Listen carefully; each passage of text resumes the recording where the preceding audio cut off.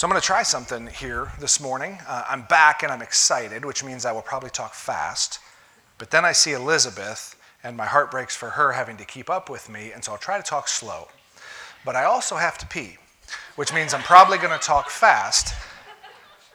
I just wanted to see how she was going to tell them I had to pee. I don't know what that... I always have to look at the interpreter because I'm like, oh, that's how you say it. That makes sense. Would you join me in praying this morning? Lord Jesus, as we come to your word, we pray that you would make your presence known to us in new and in fresh ways. Lord, that we would experience your presence this morning, not because it's church on a Sunday morning, but because your people have gathered to draw near. So come and make your presence known this morning. Have your way, Lord. Your kingdom come. Your will be done in us. In Jesus' name, amen. So, as I mentioned, in case you're not familiar, the last 6 weeks I've been on a sabbatical, a time of seeking after the Lord, and I had a whole bunch of plans going into the sabbatical. How many of those plans do you think actually happened? Maybe one, kind of, but pretty quickly I came in with this agenda. Here's the things that I want to do and that I want to accomplish. And the Lord said, we're not doing any of that. We're going to work on you. And I was like, no, but I got to work on church stuff. And he was like, no. We're going to work on you. And so one of the first things that I had to work on doing was slowing down. Have you guys ever run on a treadmill? And then have you ever just jumped off? Have you done it successfully? Maybe that's a good question. It's jarring, okay? Like you're moving at a certain speed, and to just stop is a jarring transition. And one of the things that the Lord told me was like, hey, we're gonna have to work on this. Like you don't do a very good job at slowing down. And that was one of the first things that he said, we're gonna work on this. But here's what I noticed. As I slowed down, and maybe you can identify with this, as I slowed down, my sense of anxiety began to rise. And here's the thing. I don't believe that it's like I didn't have anxiety, but when I slowed down, anxiety came on. I think it was always there, kind of a slow simmer. But as I slowed down, it began to come to the forefront. There was room and space for it to come to the forefront, which is probably why I'm not very good at slowing down in the first place. Anyone identify with this? Have you guys ever heard of, there's an old theologian philosopher named Blaise Pascal. He's got a bunch of different quotes on the internet. This one, I don't know that I fully agree with, but the idea behind it, he says this: all humanity's problems stem from man's inability to sit quietly in a room alone.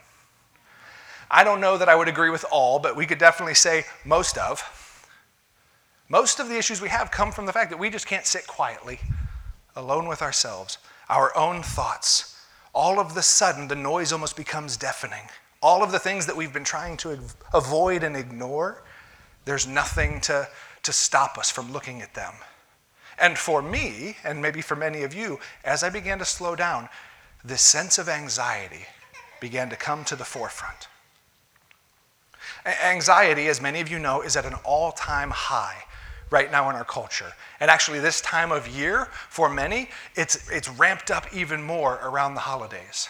Times that are meant to be about rejoicing and remembering, for many, are stressful. And it means close proximity with family, which is a source of anxiety for some. And so at this time, anxiety is even higher than normal. And here's the thing, if you look at any of the research, you start to see that Christians and non-Christians suffer from anxiety alike. There is almost no discernible difference between Christians and non-Christians when it comes to the ways that anxiety presents itself, the severity of anxiety. We all kind of suffer from it equally, Christians and non-Christians. And there's an issue with that. We have been called to be a people marked by peace, and yet for the majority of us, we experience anxiety at the same rate and at the same level as those who don't have peace. Peace is all throughout Scripture. It's something that as believers we cannot get away from. Let me look at a couple examples here. In Isaiah 9, we're coming up, Christmas is next month, and Isaiah 9 is often talked about at Christmas. Our wonderful counselor, our Prince of what? Peace. We serve a Prince of Peace. When our Prince of Peace was here with us, he said this in John 14:27, "Peace I leave with you, my peace I give to you. I do not give to you as the world gives. Your heart must not be troubled or fearful." So our Prince of Peace left us peace. In fact, said, look, don't be troubled, don't be fearful. All throughout the New Testament, the writers of the New Testament books are constantly speaking peace over followers of Jesus. Paul in Colossians 3:15, this is his prayer for the church. "And let the peace of the Messiah, to which you were also called in one body, control your hearts. Be thankful." His prayer was that the peace of the Messiah would control the hearts of the people of God. Over in Romans, he wrote to that church and he said, "For the mindset of the flesh is death, but the mindset of the Spirit is life and peace."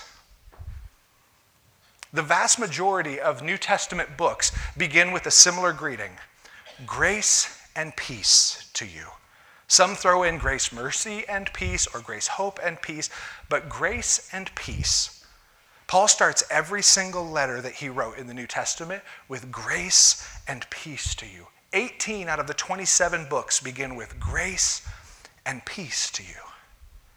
And so if peace is flooding the New Testament scriptures, why is it that so few of us are experiencing that peace? Again, at the same rate and in many of the same ways as those who don't have Christ, we are experiencing that anxiety, that worry, that fear that cripples us. And I'm going to say something here that's going to sound profound until you think about it. Peace and anxiety are opposites. Whoa, right? Hannah, do the kids still say no doy? No, they don't. I'll have to find something new. Peace and anxiety are opposites, like duh. But anxiety, by its very definition, is the absence of peace. And so what the studies are telling us is that the people of God are experiencing the absence of the thing that is meant to mark us at alarming rates. So let's talk about it a little bit. If you're new here, we talk during the messages, which means I don't ask too many rhetorical questions. I actually want answers. And so let's talk about this. What makes us feel anxious? What are some of the sources of those anxieties? And don't give a name if you have a specific person or if they happen to be sitting next to you. Be general. The unknown, okay? There's a whole lot that could fit in that bucket. The unknown makes us anxious. Change kind of fits right in with the unknown. Change represents something coming that I haven't experienced before. Lack of control. You guys are reading off my list. Well done, church. We like control. We think if we have control, we'll be at peace. And pretty quickly we learn we're not in control of a whole lot of things, and so that peace is removed. Okay, there's social anxiety. Sometimes it's about being with people, and I don't kind of know the rules when we get together and what I'm supposed to say, and it's kind of that unknown. Global political instability. Okay, anyone turned on the news lately? Anyone felt better after watching the news lately? Guilt? Tell me a little bit about that one.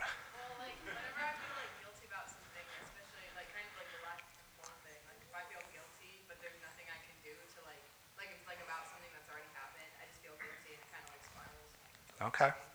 So that guilt can kind of make us feel like, man, I wish that things went differently, but I haven't invented a time machine yet, and so I'm out of control, and the anxiety comes up, okay? Finances. No one's ever worried about money in this room, right? Finances. Talk about out of control and unknown. I think I'm still going to have a job next week. I guess we'll see how today goes, but I don't know for sure. And I don't know how much eggs are going to cost next week, and we can get spun up. Go ahead. Okay, responsibility. How does responsibility make you feel anxious? Well, kind of like if you have a lot and you don't know if you'll be able to get all of them done, Okay. or they seem too big for you to be able to deal with. Yeah. There's this weight with responsibility. What if I can't do it all? Or what if I can't do it all well enough? Okay, go ahead. Screaming children. Screaming children. No explanation needed. Yes. Overstimulation. Okay, overstimulation. Math? Failure. Failure. How does failure make you feel anxious? Well, if you're doing something and you don't not sure if it's good enough, you're gonna like sometimes you feel like you're gonna fail and it makes you and you're just like, oh no, is this gonna be good enough and things like that. Is this going to be good enough? And here's what tends to be behind that. What are people going to think of me? Am I still going to be okay even if I fail? Ian? Understimulation. Too much time alone in a room, okay? Public speaking. I don't know what you're talking about. Overthinking stuff. Too much time alone to just sit with your thoughts. Okay, we can keep going. You guys outdid my list, and it seems like we could have kept going. There is an endless number of things that makes us feel anxious. But don't worry, I have a silver bullet fix. A clear-cut verse that fixes everything. You guys ready for it? Philippians 4:6. Go ahead and put it up there. Do not be anxious about anything. Done. It's so clear, right? We should be able to just quit it then, right? Paul's making it very clear, like, look, don't be anxious. God doesn't want you to be anxious. Quit it. Is it that easy? No. Why can't we just quit it? We know that the anxiety we feel isn't what God wants for us, right? I'm going to go out on a limb here, isn't what we want for ourselves, right? So why can't we just turn it off?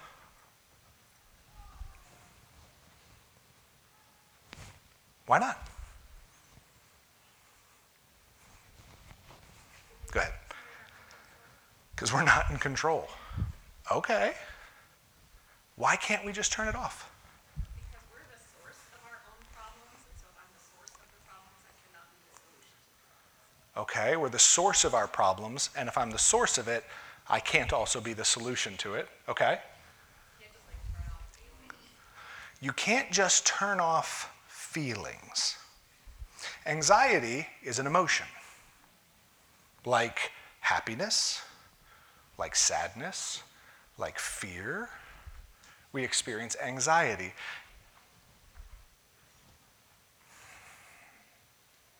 Is the feeling of anxiety the problem? We experience these feelings, and listen, all of our emotions are a natural response to something in our situation. I feel loved because someone did something for me that made me feel loved.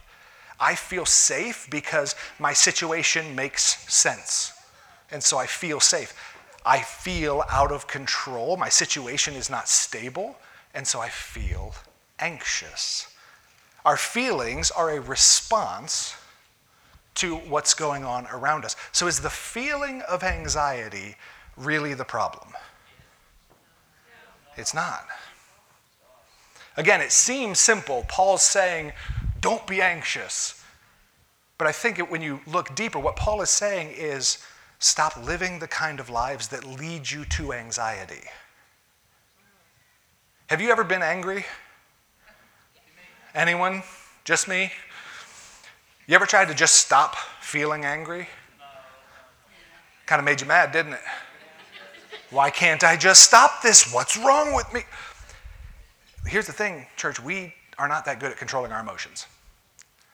We're not. Our emotions are a response to something. If we're going to change the way we feel, then we have to change what's underneath our feelings. We have to change what's causing us to feel that way. Is this making sense? Paul is saying, stop living in such a way that leads you to anxiety. I'm going to say something now that maybe you haven't thought of before, or maybe you have. What if anxiety is actually a gift from God? We'll see. What if anxiety, that feeling, that emotion that you have, is actually a gift from God? And here's what I mean by that. What if anxiety is hardwired into each of us to tell us something's wrong? How many of you in here have ever been inside of a car? Half of us? What year is this? Okay? In the car, in the dash, you have these lights that go off. Some of them look like a little oil can. Some of them looks like a little thing of a water reservoir. Some of them look like a little gas can. What are those lights meant to tell us? Something's wrong with your car. The people who made cars were smart enough to go, something's going to break down, and we need to tell people something's going on under the hood. Sometimes you don't need those indicators to go off because your wheel fell off on the highway. I know my pressure is low. I get it. Sometimes the car seems to be running fine, but this light comes up and goes, hey, be careful. Something's not working the way that it should work. Something is going wrong. These indicator lights are meant to save your life. They're meant to save you. Let's deal with the problem while it's small before it gets too big. What if anxiety was meant to be that for us? Something is wrong. Something is going on under the hood, and you have an opportunity to deal with it before it blows up in your face. Real quick, for any men in the room, what's the quickest way to fix an indicator light in your car? No, you don't fix the problem. What? Come on. She obviously doesn't drive. She's one of the people that's never been in a car. Reset the computer? That's so much work. I have to unplug the battery. A black piece of electrical tape. You put it right over where the light comes up and all of a sudden, problem gone, right?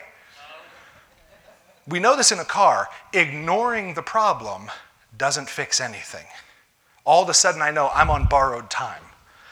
It's a matter of time until something explodes and I'm in real trouble. But when it comes to that anxiety, when it comes to this warning light, many of us try the same thing. I'm just going to put black tape over it. I'm just going to ignore it. I'll just start moving faster so I don't have time to stop and think about it. I'll just blame somebody else because it's their fault. If they wouldn't have done that, I wouldn't feel anxious. We're really good at putting the old piece of black electrical tape over the indicator light.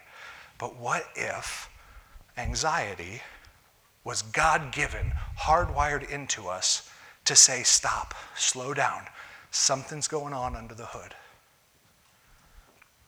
So if that would be the case, what would this feeling of anxiety be meant to warn us about? We feel anxious. We listed all of the external things, the geopolitical landscape of the world and the world financial system and other people. What would that anxiety be meant to warn us about? Bryce, I think that for me, a lot of times I get increased anxiety when I'm trying to handle the burdens on my own. Okay. Instead of turning to God. Yeah. And I try to shoulder it all. When I'm trying to do things in my own strength. When I'm trying to fix these problems my own way instead of maybe bringing the Lord in on it or dealing with things His way. Sure. When you're standing on shaky foundation instead of the Lord. Did you read my notes? All right, I'm going to ignore her for a minute. No, I'm actually not. That you're standing on shaky foundation instead of something solid. I want to read, we looked at this passage a couple months ago when we were working through the Beatitudes. In Matthew chapter 7, Jesus says, therefore, everyone who hears these words of mine and acts on them will be like a sensible man who built his house on the rock. The rain fell, the rivers rose, and the winds blew and pounded that house, yet it did not collapse because its foundation was on the rock. But everyone who hears these words of mine and doesn't act on them will be like a foolish man who built his house on the sand. The rain fell, the rivers rose, the wind blew and pounded that house, and it collapsed, and its collapse was great. What if anxiety, that feeling that we get was a God-given gift meant to tell us you've stepped off the solid rock. You are standing on shaky ground. Any of you ever tried to stand up in a boat or been on some kind of situation where it wasn't safe underneath you? How'd you feel? Terrified, anxious, you kind of clench a little bit, like something in you, there's a very natural reaction that says, this isn't safe. What if you have better balance on a boat than on regular ground? You have an amazing talent. I'm just going to move on. What if that anxiety is meant to tell you you are standing on something not solid? You have put your weight on something not meant to support it. Anxiety is that warning light that goes off. You've stepped off the solid foundation. You're in the sand. You're on the shaky ground. This isn't meant to hold your weight. The psalmist, actually David in Psalm 18 wrote this. Let me give you a little background before we look at this passage. David is being chased through the desert by thousands of men seeking to kill him. King Saul has said, I want David dead, who's with me? And thousands rose up against him. David is running through the desert, hiding in caves, trying to escape him. And here is David's prayer to the Lord. The Lord is my rock, my fortress and my deliverer, my God, my mountain where I seek refuge, my shield and the horn of my salvation, my stronghold. David was able to be in the middle of a situation that any of us would have been anxious in, right? Have any of you ever had one person trying to kill you? Maybe you don't raise your hand. We could talk after. I shouldn't ask that question. I've never had one person try to kill me, let alone thousands. I can only imagine how out of control I would feel, how terrified I would feel. But David, in the midst of that situation, says, let's praise the Lord. He is the solid rock that I stand on. And listen, rock wasn't even big enough, so he said, he's my mountain where I take refuge. David understood what it was to stand on the solid rock, even in the midst of turmoil and anxious times. The feelings of anxiety that we experience are meant to warn us that we're standing on shaky ground. The things that we have placed our hopes and our security on cannot hold the weight. In fact, they were never meant to. Here's the issue. Even when we start to put those things together and we go, oh, okay, I'm on shaky ground, we have a pattern of trying to fix faulty foundations. Jeremiah puts it like this, or actually the Lord through Jeremiah puts it like this to the people of Israel. He says, my people have committed a double evil. They have abandoned me, the fountain of living water, and they dug cisterns for themselves, cracked cisterns that cannot hold water. He was saying this, my people have moved off the solid ground. They've abandoned me. They're going their own way. They're trying to do things in their own strength. And as if that wasn't bad enough, instead of coming to me for living water, they're now digging cisterns for themselves. A cistern, essentially you would dig a hole and then line it with rocks or clay or something that would hold water. And so you pour a whole bunch of water into it and then you draw that water out later. That's how a cistern would work. But he said they didn't even build good cisterns. They built cisterns that leak. They keep pouring themselves into these cisterns and then there's nothing left for them. It all leaches away into the ground. They are ignoring the fountain of living water and are settling for these broken cisterns. And what he's implicating here is that they didn't just build one and go, oh, that didn't work. They built it, it didn't work, and they go, let's build another. Let's try another. Let's try another. We have a bad habit of doubling down on the shaky ground.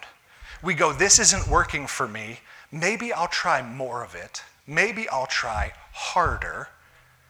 And it doesn't work. The anxiety continues to build and to grow.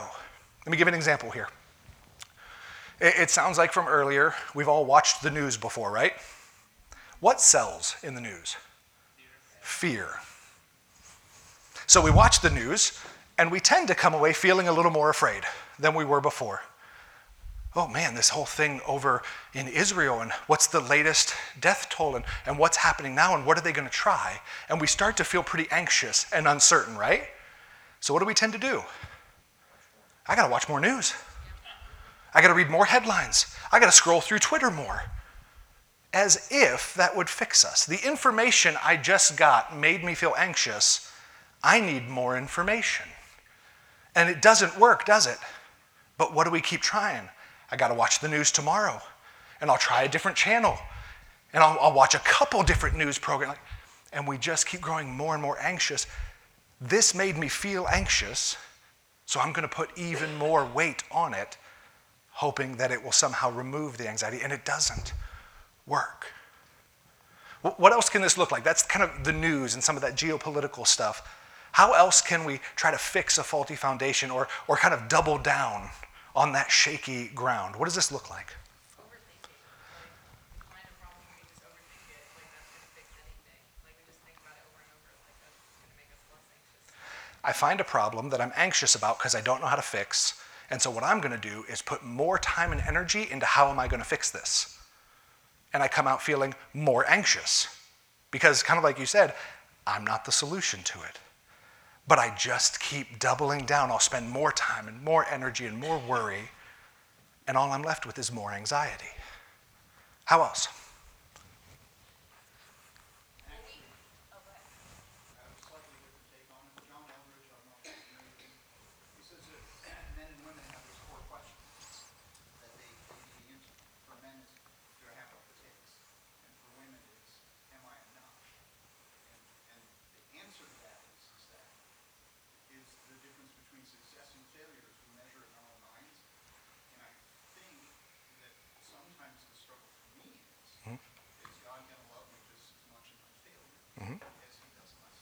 Yeah.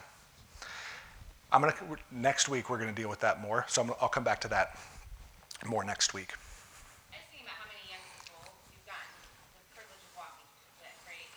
And it's like they get out of high school, and so then it's like the next step is college. So then they go to college, and then they get their degree, but they don't feel any better. So then it should be marriage.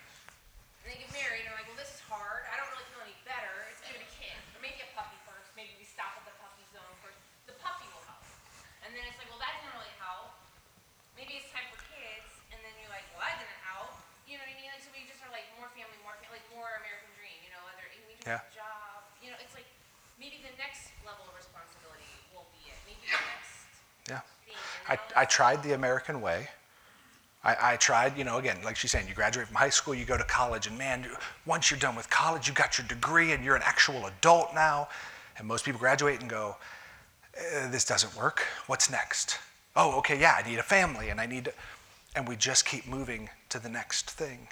Or some people have gone through college, and they got their undergrad, and they went, doesn't feel like enough.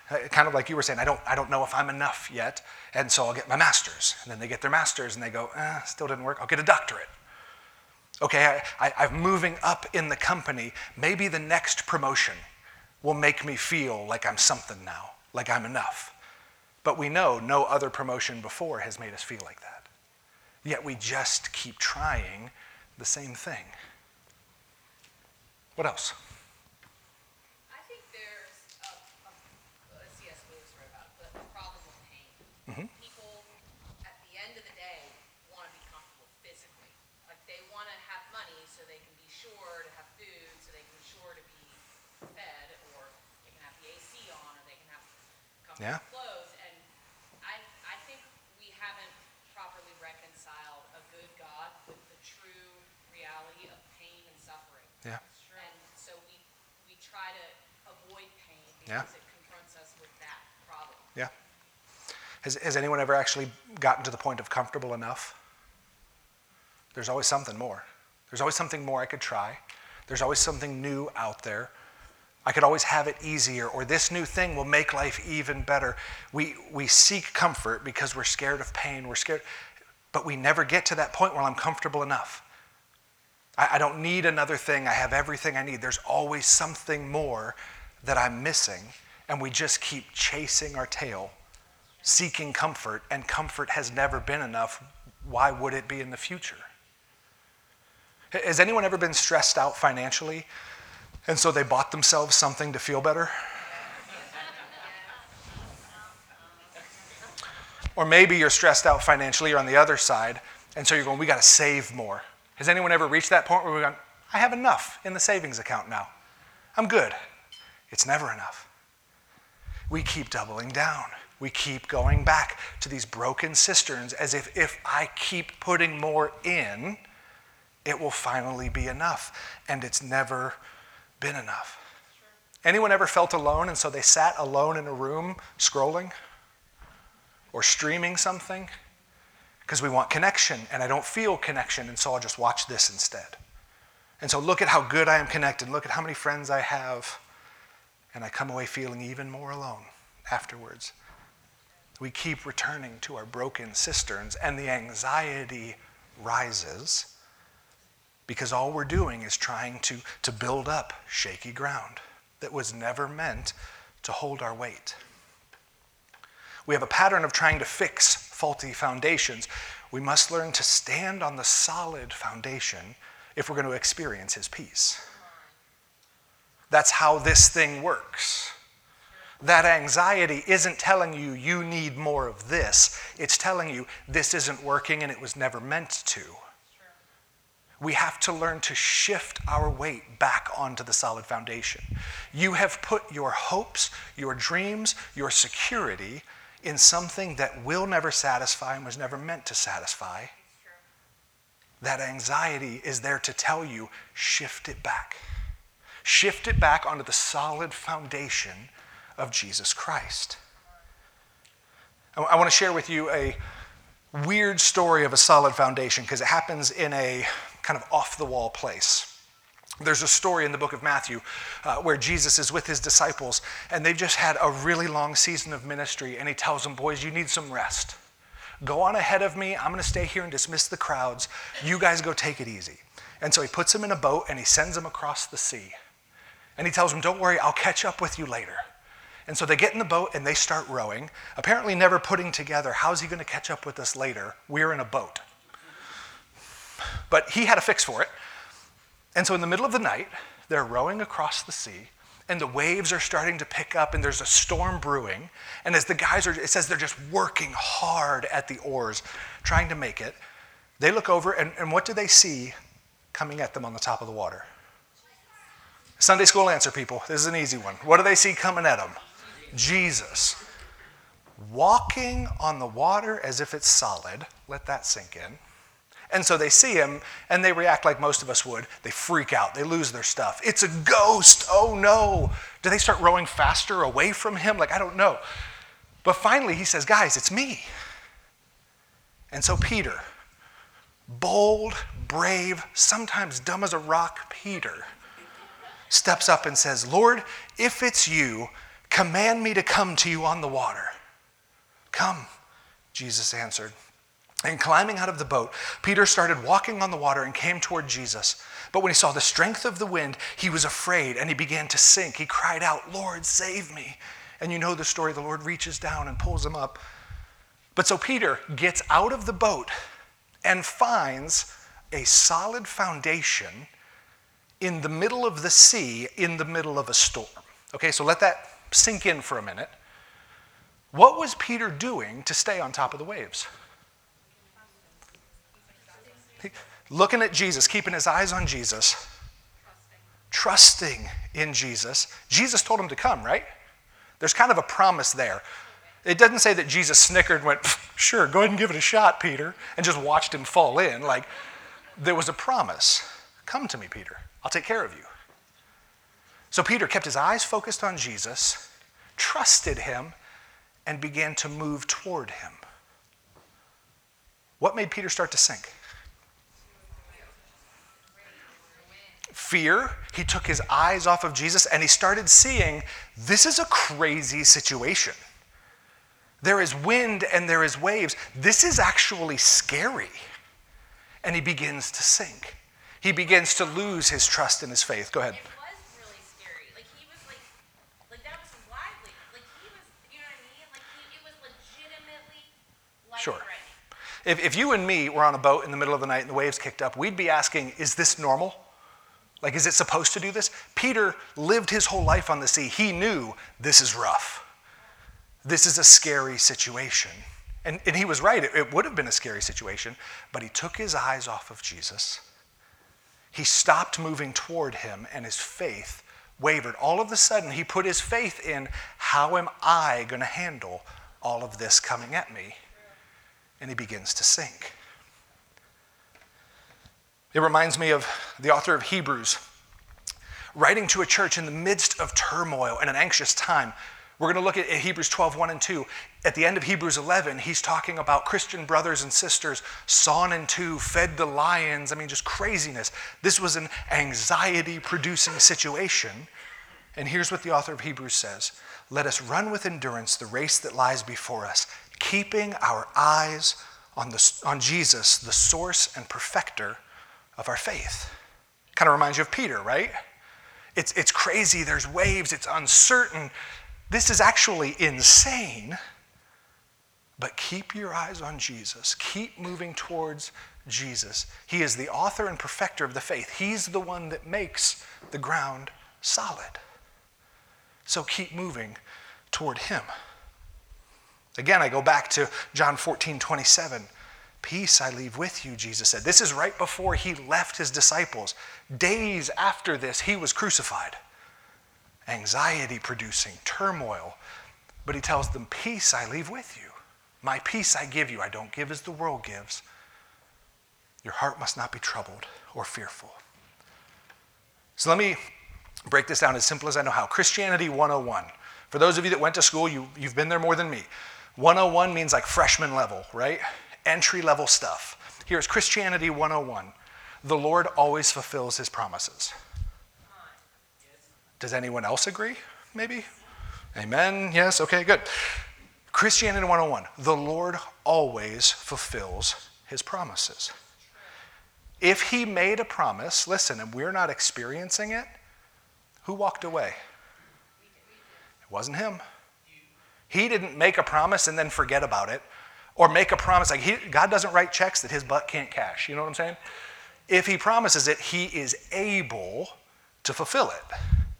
And so if God promises all kinds of peace, again, it's just all throughout the New Testament, these promises of peace, these prayers of peace, these reminders of peace, and we experience anxiety at all time levels, who has moved away? Us. I have taken my eyes off of him.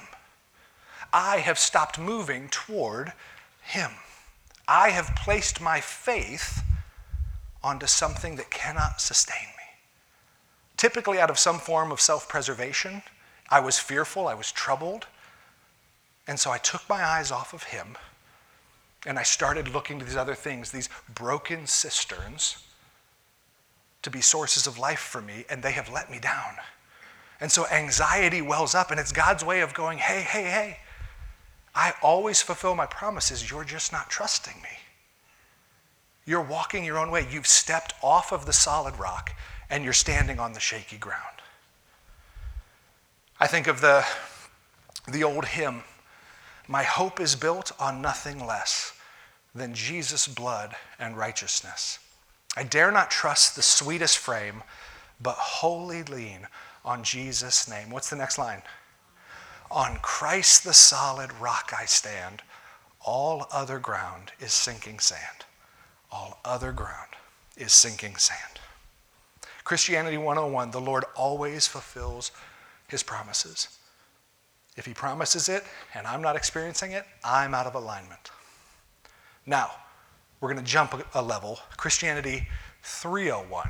So this is like junior level Christianity here, okay? God always fulfills his promises.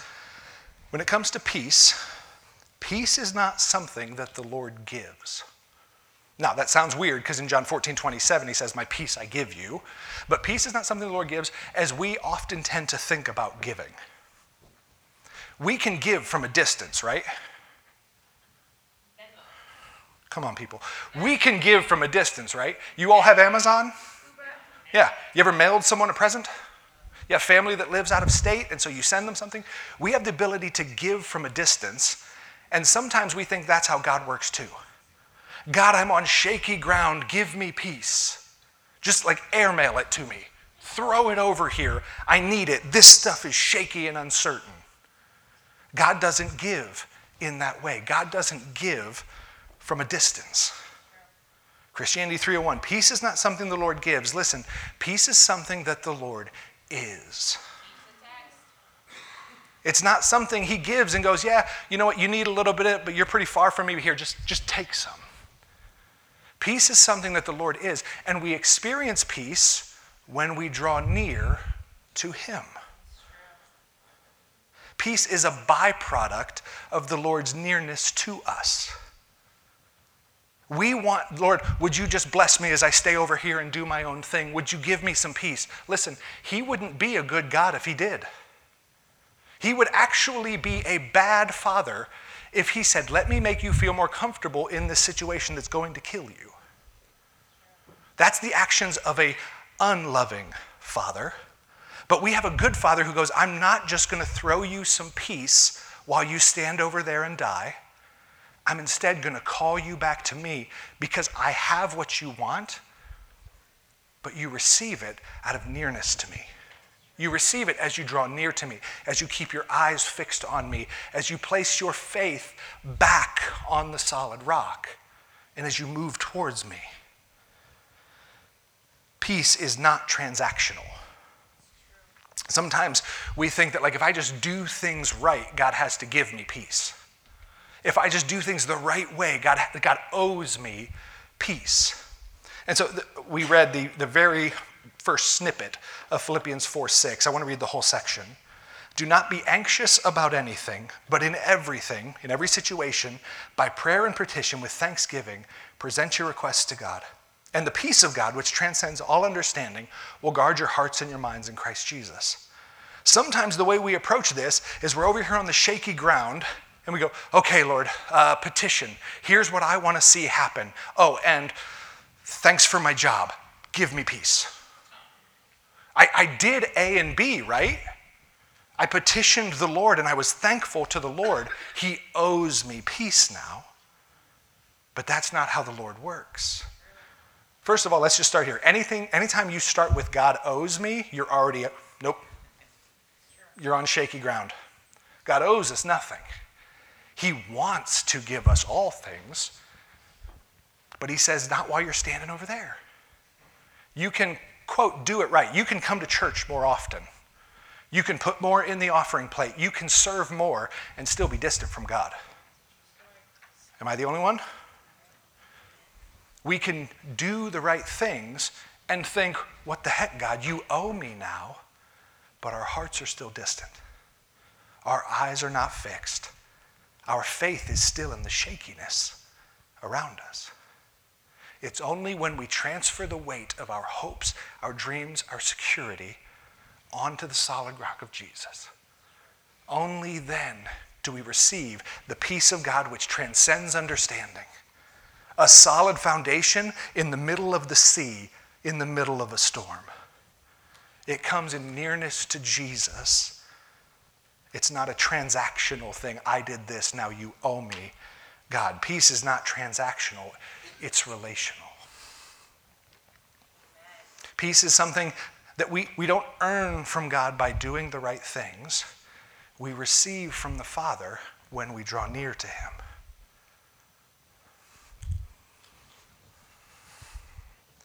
James 4:8, draw near to God and he will draw near to you. This is a promise. When we choose to move back toward him, here's the beauty of our God. If the solid rock is over here, and I've been wandering for years, and the ground is getting shakier and shakier, and I go, I need to come back. You have what I need. I need to step back. He doesn't go, cool, I'm still 1.5 miles away. Start walking. When I turn back towards him, solid ground is right there before me. Our God, he doesn't meet us halfway. He doesn't wait for us on the other side. He follows us. His goodness and his mercy follow us all the days of our life. All we need to do is turn around. The solid rock is right there. His peace is waiting. We simply have to turn. Peace is a byproduct of being with him, truly near to him. Isaiah 26, 3 and 4. You will keep the mind that is dependent on you in perfect peace, for it is trusting in you. Trust in the Lord forever, because in Yahweh the Lord is an everlasting rock. Hallelujah. Who keeps our mind in peace? What did he say? Is Isaiah telling the people of God, hey, keep your minds in peace? What's he saying? The Lord. This is speaking to the Lord. He says, you, Lord, will keep the mind that is dependent on you in perfect peace. Our job is to depend. His job is to bring the peace. He's promised this to us if we will turn and depend on him. 1 Peter 5, 6 to 7. We're coming to a close. He says, humble yourselves, therefore, under God's mighty hand, that he may lift you up in due time. Cast all your anxiety on him, because he cares for you. You don't have a distant father who's going, man, I don't know what you're going through. I can't relate to this. You have a father who cares for you, who is calling you back to himself and saying, cast your anxieties on me. The things that are important to you, put them on a solid foundation and I'll take care of them. I will keep your mind at peace if you will just come to me with the things that are important to you. If you will depend on me for the things that are important to you. Is this making sense, church? A couple practical steps. First is this: allow anxiety to be a warning light, to be the warning light that it was meant to be.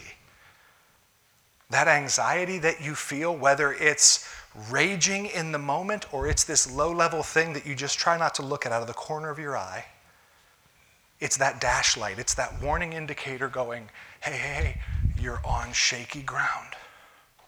It's time to turn back. Allow anxiety to be the warning light that it was meant to be. 2, begin to move toward the Lord in those areas of your life. And listen, when I say those areas, because maybe it's financial, maybe it's relational, maybe you don't know.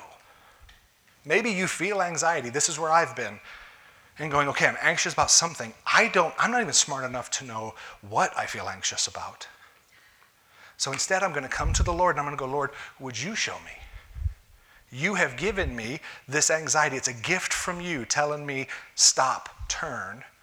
Would you show me in what areas I'm walking away? Would you show me in what areas I've placed my faith on shaky ground? And as he begins to reveal to you, hey, it's in finances. Hey, it's in this relationship. Hey, you are a people pleaser. And you're anxious all the time because you don't know what people are thinking about you. Whatever it may be, begin to look at his promises to you in those areas. Can I tell you something, 21st century church? Use Google. People text me all the time, hey, do you have a verse about this? I Google it and then just send it to them. The Bible's big. There's a lot of stuff in there. I certainly don't have it all memorized. Google verses on peace, verses on God providing. And instantly there will be, here's 50 verses about how God provides for his people. And here's what I do. This is, maybe yours looks different and that's okay. This is just what works for me. I just start reading through those and find one that kind of like hits me. You know what I mean? There's some verses you read and you don't go, well, that's not true. But you read it and you kind of go, oh, cool. And there's other ones you read and it's just like, that's what I need. That's what I've been avoiding. Start to look at what are the promises that God has made to you in some of those areas. And then listen, choose to trust them.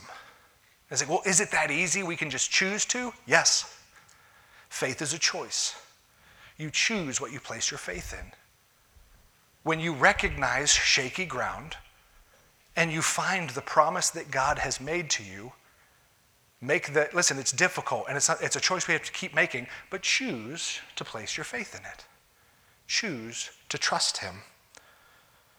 And listen, bring in trusted brothers and sisters.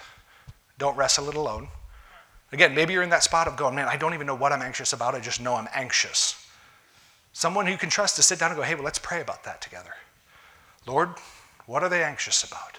Someone who's going to walk with you through this. Someone who you can text and go, man, I'm still really anxious about my finances. And they can remind you about the promises of God. They can pray the promises of God over you. If you are experiencing this anxiety, which, listen, most of us are, if not all of us, let it be the warning it's meant to be. Find out and choose to trust the promises of God and bring in some trusted brothers and sisters. Don't fight it alone.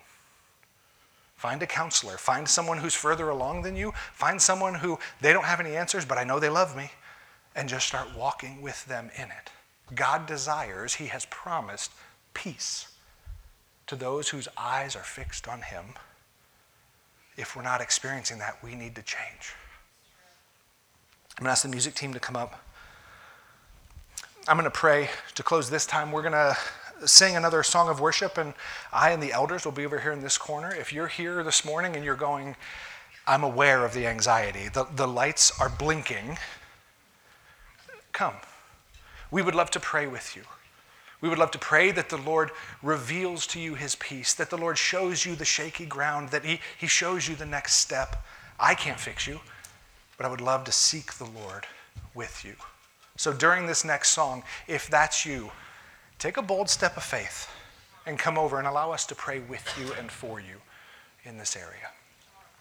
Lord Jesus, I thank you for the promises that you have made. I think in Isaiah where you said that your word never comes back void. Lord, you always fulfill your promises, every single one of them. Even the ones that we haven't read yet and don't know about yet. You desire for us to live in the fulfilled promises that you have made. May we turn back. May we repent, humble ourselves, as Peter said, under the mighty hand of God.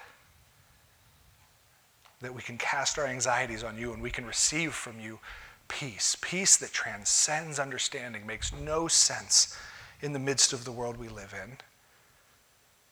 But peace that is a solid rock under our feet because our King is near. And where the King is, fear has no place. Perfect love drives out fear. So come, Lord Jesus, may we be these people wholly dependent on you, building on the solid rock, that even when the storms come, we will not be shaken, because you will never be shaken. So lead us, Lord Jesus, forward, I pray. It's in your name. Amen.